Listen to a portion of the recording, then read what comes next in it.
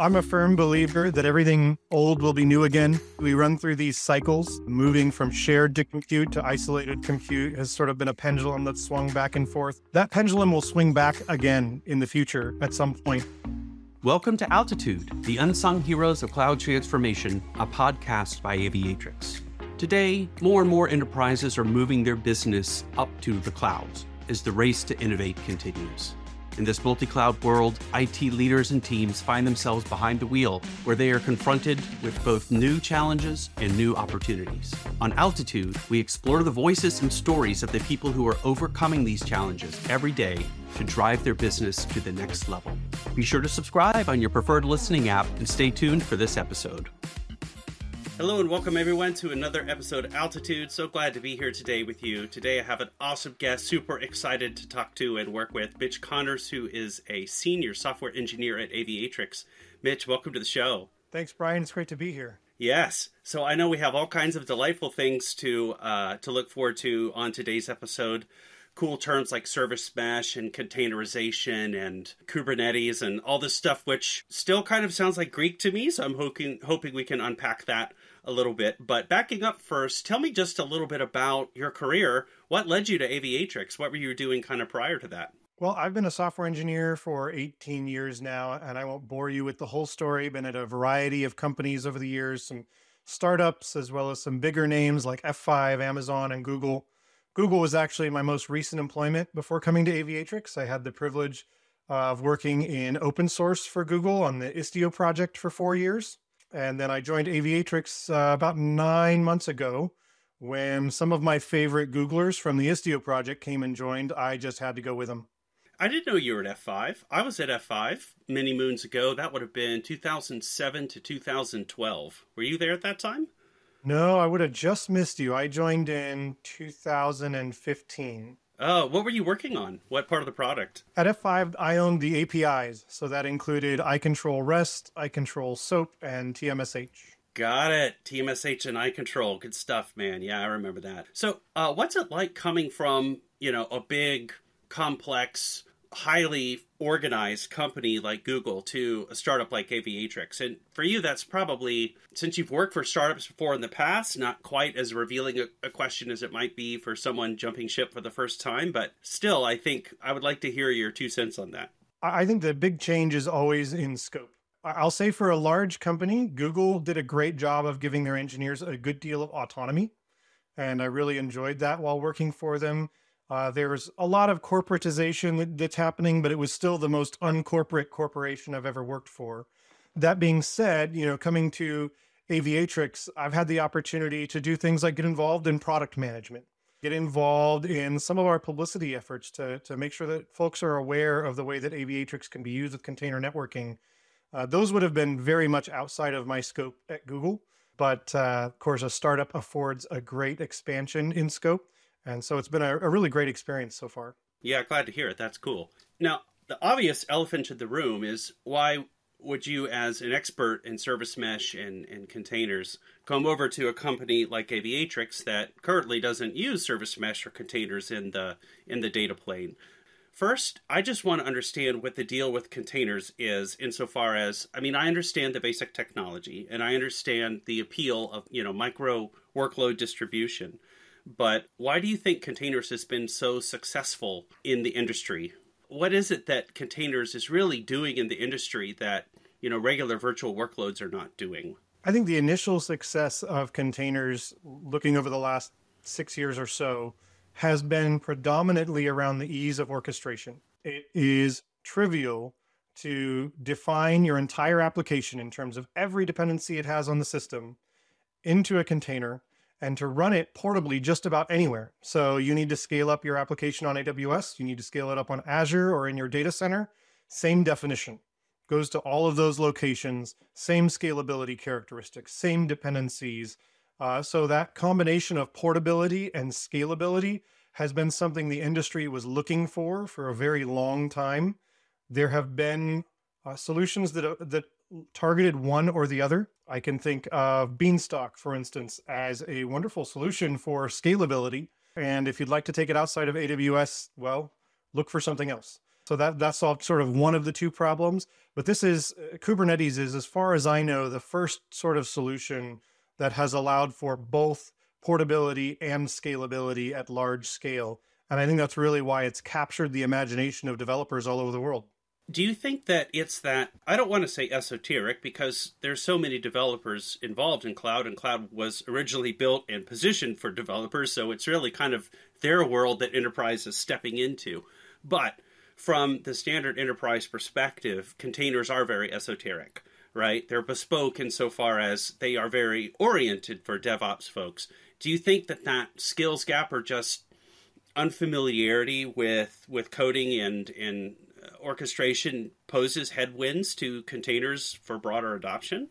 That's a great question, and it's a little bit complicated to answer. I think that containers act a lot like any other change for large enterprises. If you think back to like 2010 to maybe 2014, cloud was this looming thing that every enterprise knew was coming, that they would need to adopt, but they had no idea how to do it. And by and large, developers acted as those pioneers. For better or for worse, they went out and set up their company's cloud accounts and got applications running on the cloud.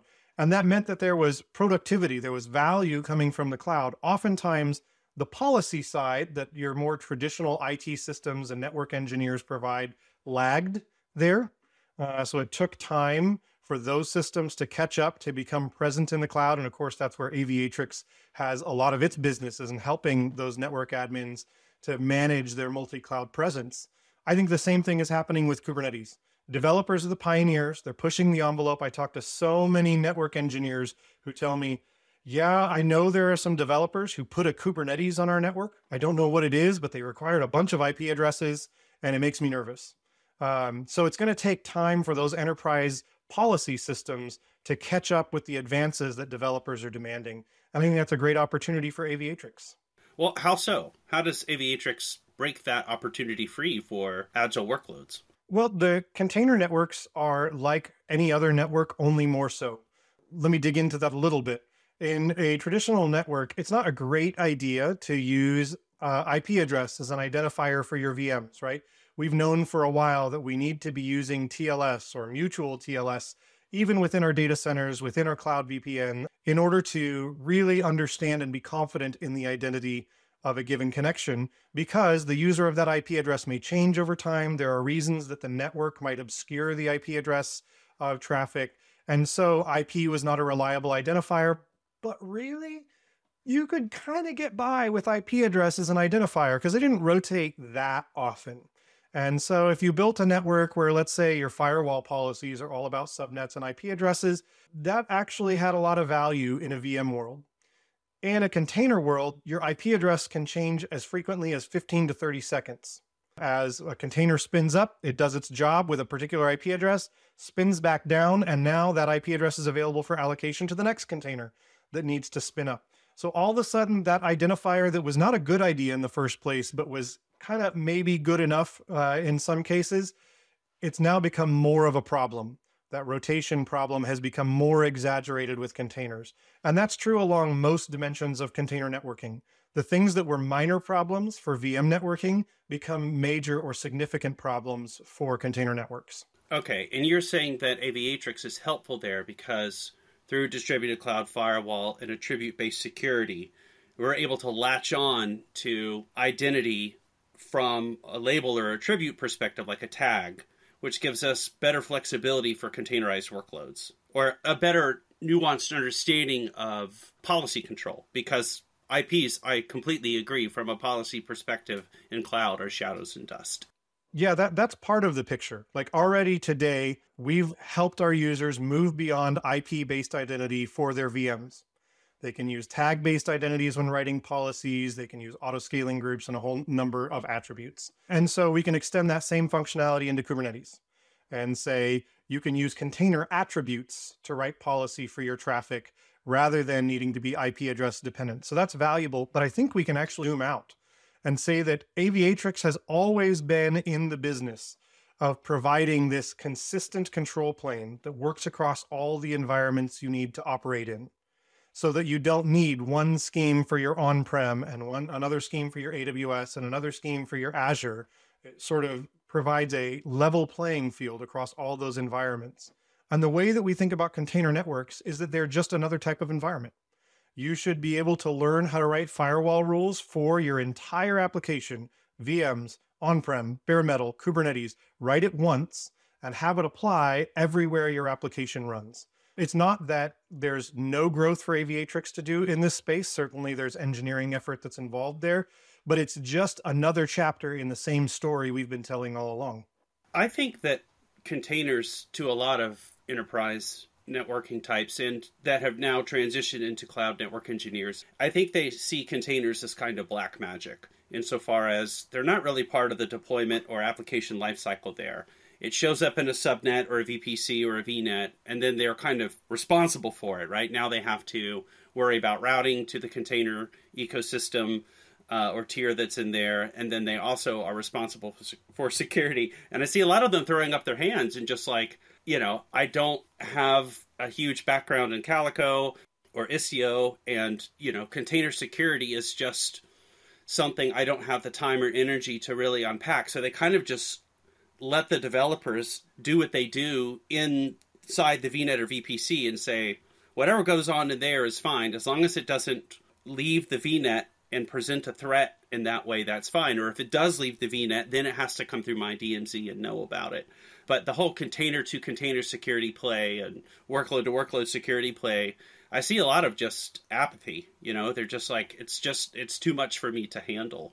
And there's a reason for that. I don't think those personas or those people that you're interacting with should feel bad about it. There's this sense of guilt in a lot of network engineers that or really any discipline is cross-cutting across your application wherever it lives. I've not caught up with the cutting edge. I'm not super familiar with it.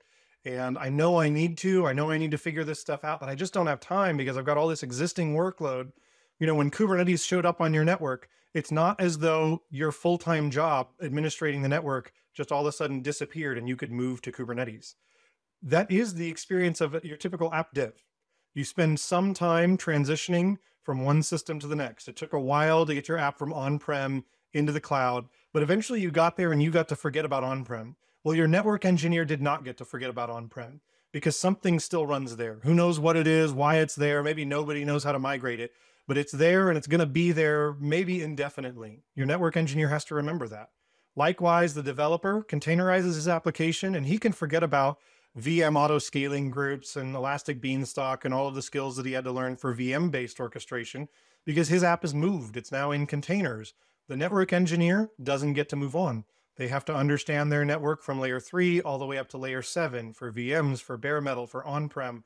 So it's a very different problem to solve for engineers who sit on top of everything, who provide a platform for the application to run, than it is for the engineers who are actually writing the application. Let's do a little game. I'm going to try to talk about containers from a very basic perspective for the benefit of myself and the listeners. And then at the end, you give me a letter grade in terms of how I did, okay? Sounds good. A container is a micro instance of an application or a workload, a piece or a component of an application, almost like a user process that runs inside of a virtual machine in an orchestrated ecosystem. They collaborate together with other containers to form a cohesive platform or a cohesive whole application delivery stamp. And the way containers are organized is you have essentially one or more containers that have the same function or namespace. This is a pod. And then pods dwell inside of a node, which is the parent virtual machine, and then multiple nodes that are all bound together with the same purpose or outcome is called a cluster. Is that correct? Yeah, I think you've got it. A pod can contain more than one container, but as a rule, it's pretty safe to think of it as a single container for a single purpose. Okay. And just like VMs, you might need 1 or you might need 10, depending on the demand on that application at any given point in time. If you're in e-commerce, you're very familiar with Q4 and the need to scale up for Black Friday really dynamically.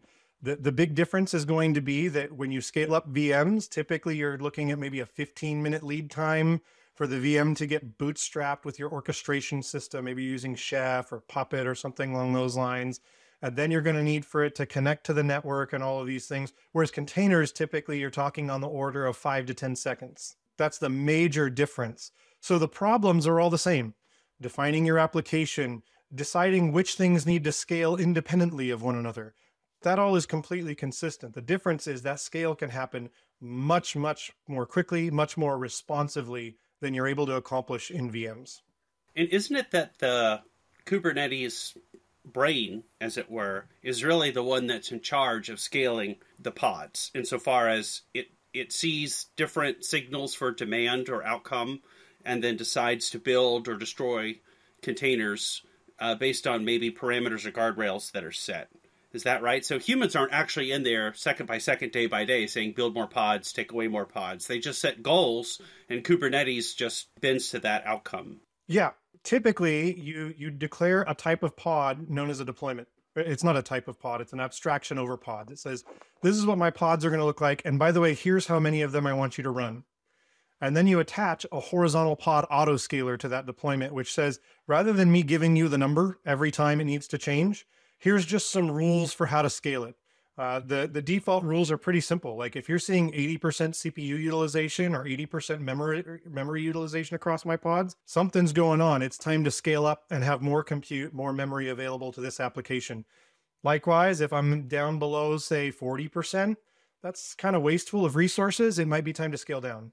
Got it. Now let's bring Istio in on this mix. Why is Istio important? Sounds like Kubernetes kind of has it all buttoned up, right? I mean, it's got great orchestration. It's got great deployment and management capabilities that are all automated and repeatable. It will babysit pods and scale them and nurture them. And so once I've done my hard work as a developer and, work through Kubernetes to set up my environment, I should kind of be able to kick back. Why do we even need Istio? What is it doing that Kubernetes isn't doing? Yeah, that's a great question. Kubernetes is an excellent solution to a very particular problem, the problem of orchestration. What all applications need to be running and where do they need to run? If you give Kubernetes a pool of resources, here's all the computers that can run whatever application. You give it requirements, here's all the applications I need you to run, and it'll dynamically allocate and figure out, here's the best way to run all of these applications given the resources I've got today. And it's great at solving that problem. But if you look back to the original Google white paper that sort of kicked off the Kubernetes project for container orchestration, there's a little sentence towards the end of the paper that says, and by the way, somebody should figure out networking for this thing. And that sentence is where Istio came from. I see. And that's not a slight to Kubernetes. That was not an oversight on their part. It's simply that was not the problem they were attempting to solve. So Kubernetes works very hard to solve the orchestration problem in a very compelling manner and gives you the bare minimum networking capabilities that you need in order to use that orchestration. What Istio does is provide perhaps the network that you hoped to have for that sort of system, the abstractions that you would like to see, particularly application layer abstractions for your network as it runs on Kubernetes. I see. Now I kind of grok why so many Istio experts are coming to work at Aviatrix, especially from GCP, insofar as Aviatrix kind of takes that same approach for cloud, multi-cloud all up, right? Which is there's a lot of smart people in cloud developing a lot of solution-centric platforms, PaaS and SaaS and AI and ML and web apps and Beanstalk and all these things. And they're like, we're solving these specific use cases with these amazing services.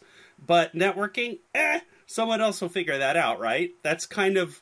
I don't want to prey on the developer stereotype, but it's too tempting for me to not take a shot at, which is developers are so good at solving, deliverable problems around a specific use case. Like I have to build a platform that can understand human text and turn it into speech, or vice versa, right? Text to speech, speech to text, and they do a gorgeous job of it. And then they're like, well, here, some other people, you figure out how that connects to the network and how that functions, because they're so busy and focused on the thing. So I get it now. So Istio comes around because networking orchestration really wasn't the reason Kubernetes was born.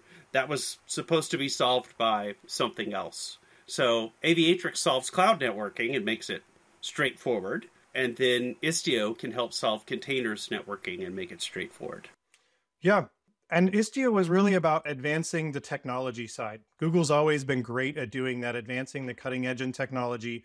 They're not the only contributors to Istio, but they were among the first and are still a large player in the project. When it comes to Aviatrix, though, what I see is that there's a lot of technology out there that's cutting edge, and there's a lot of companies that are building on the cutting edge, building entire business models off of that cutting edge on the presupposition that eventually everybody's going to get there. It's cutting edge today, but tomorrow or the next day or the day after, it'll become a standard for the industry.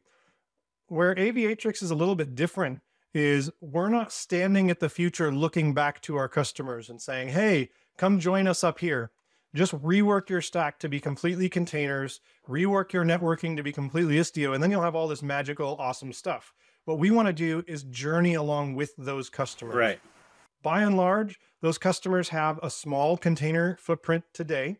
They expect it to grow exponentially over the coming years. They know that's where they're headed, but the bulk of their investment today is still heavy in the virtual machine and bare metal world. So if we stand at the future and tell them, hey, as soon as you're done with all of that migration work and have no more VMs and no more bare metal left, this is going to be great. It might be 10 years before we show value to that customer. I want to show them value today. Got it. That's not to say Aviatrix versus Istio. Rather, the way that I think of it is we provide an on-ramp for customers so that they can iteratively get towards that end goal, which is eventually to have the vast majority of their application running in containers that are orchestrated wonderfully and have lots of networking magic. But there's going to be lots of intermediate steps in between, and we want to be at each step with them along the way. Yeah, I mean, there's no question that containers are great as long as you have the right team, the right tools to use them and exercise them. They are especially good at modern, I know the term modern is overused and confusing, but newer greenfields, there's an app for that. Applications, typically TLS-based, HTTPS-based. The problem with enterprise is that they have so many applications, legacy or heritage applications, that they have to run kind of into perpetuity, that containerizing some of those that were built and designed before containers ever showed up is kind of a mighty task, if not impossible. So I see value in Aviatrix insofar as, like you said, it's like a single, what did you say, like a single on-ramp? Yeah. Because they're going to end up with dozens of different application environments that they have to secure and connect and get to talk and to collaborate. And so it's going to be a big melting pot, basically. I do think containers is the way forward for a lot of new greenfield stuff, but how much brownfield stuff will actually make it over from just the basic migration, lift and shift into containers, I don't know. Some of it is, but it's probably hard. I got a great illustration of that early on in my career, a firsthand look. My first software engineering job was at a Fortune 50 financial services company. This was in about 2006. Well, the lesson that I learned was that the legacy lives forever.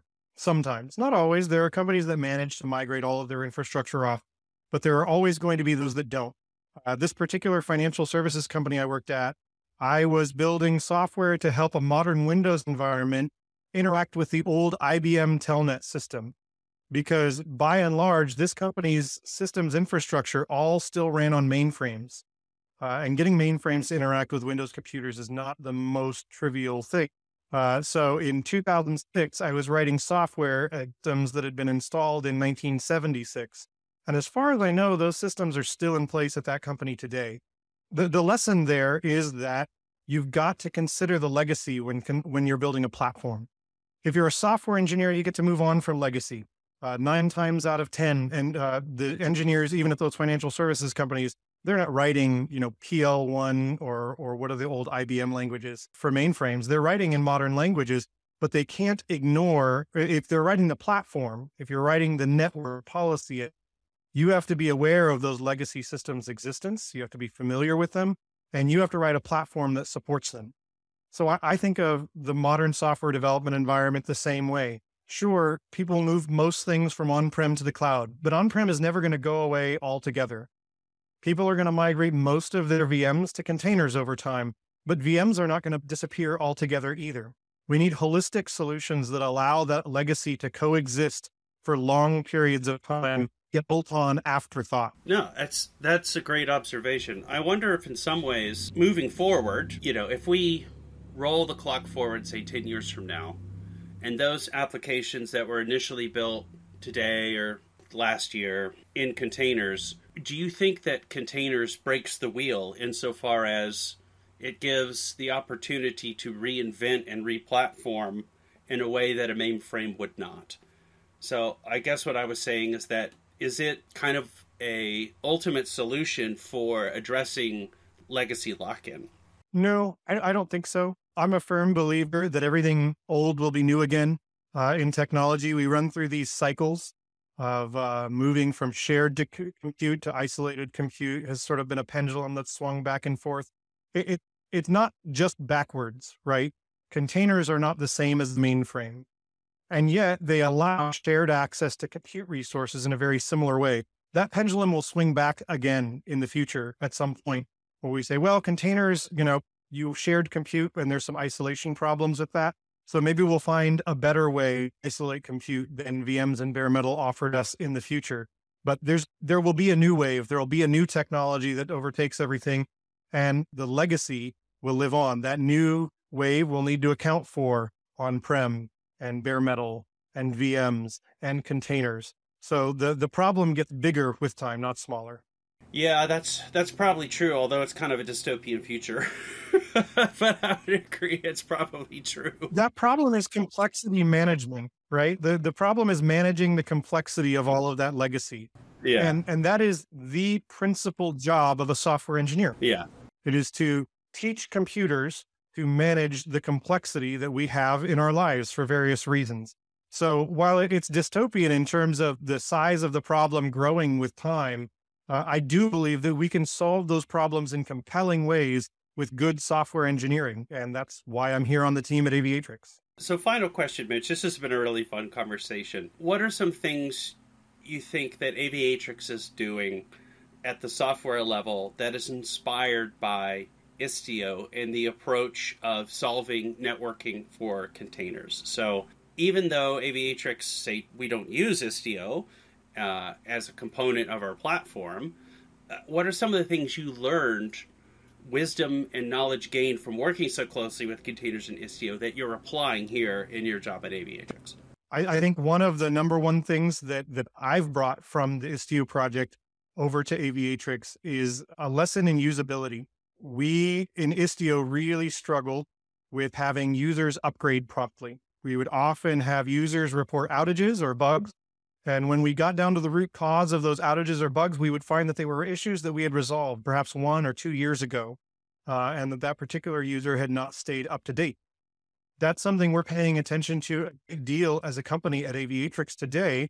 As we've had similar problems, we're looking for similar solutions on how to make upgrades easy and transparent for our users so that they naturally stay up to date and are getting the best experience of the software that is possible for them without putting tons of burden on them to just, every week go check and make sure there's no updates available. And if there is, spend 6 to 10 hours upgrading your system.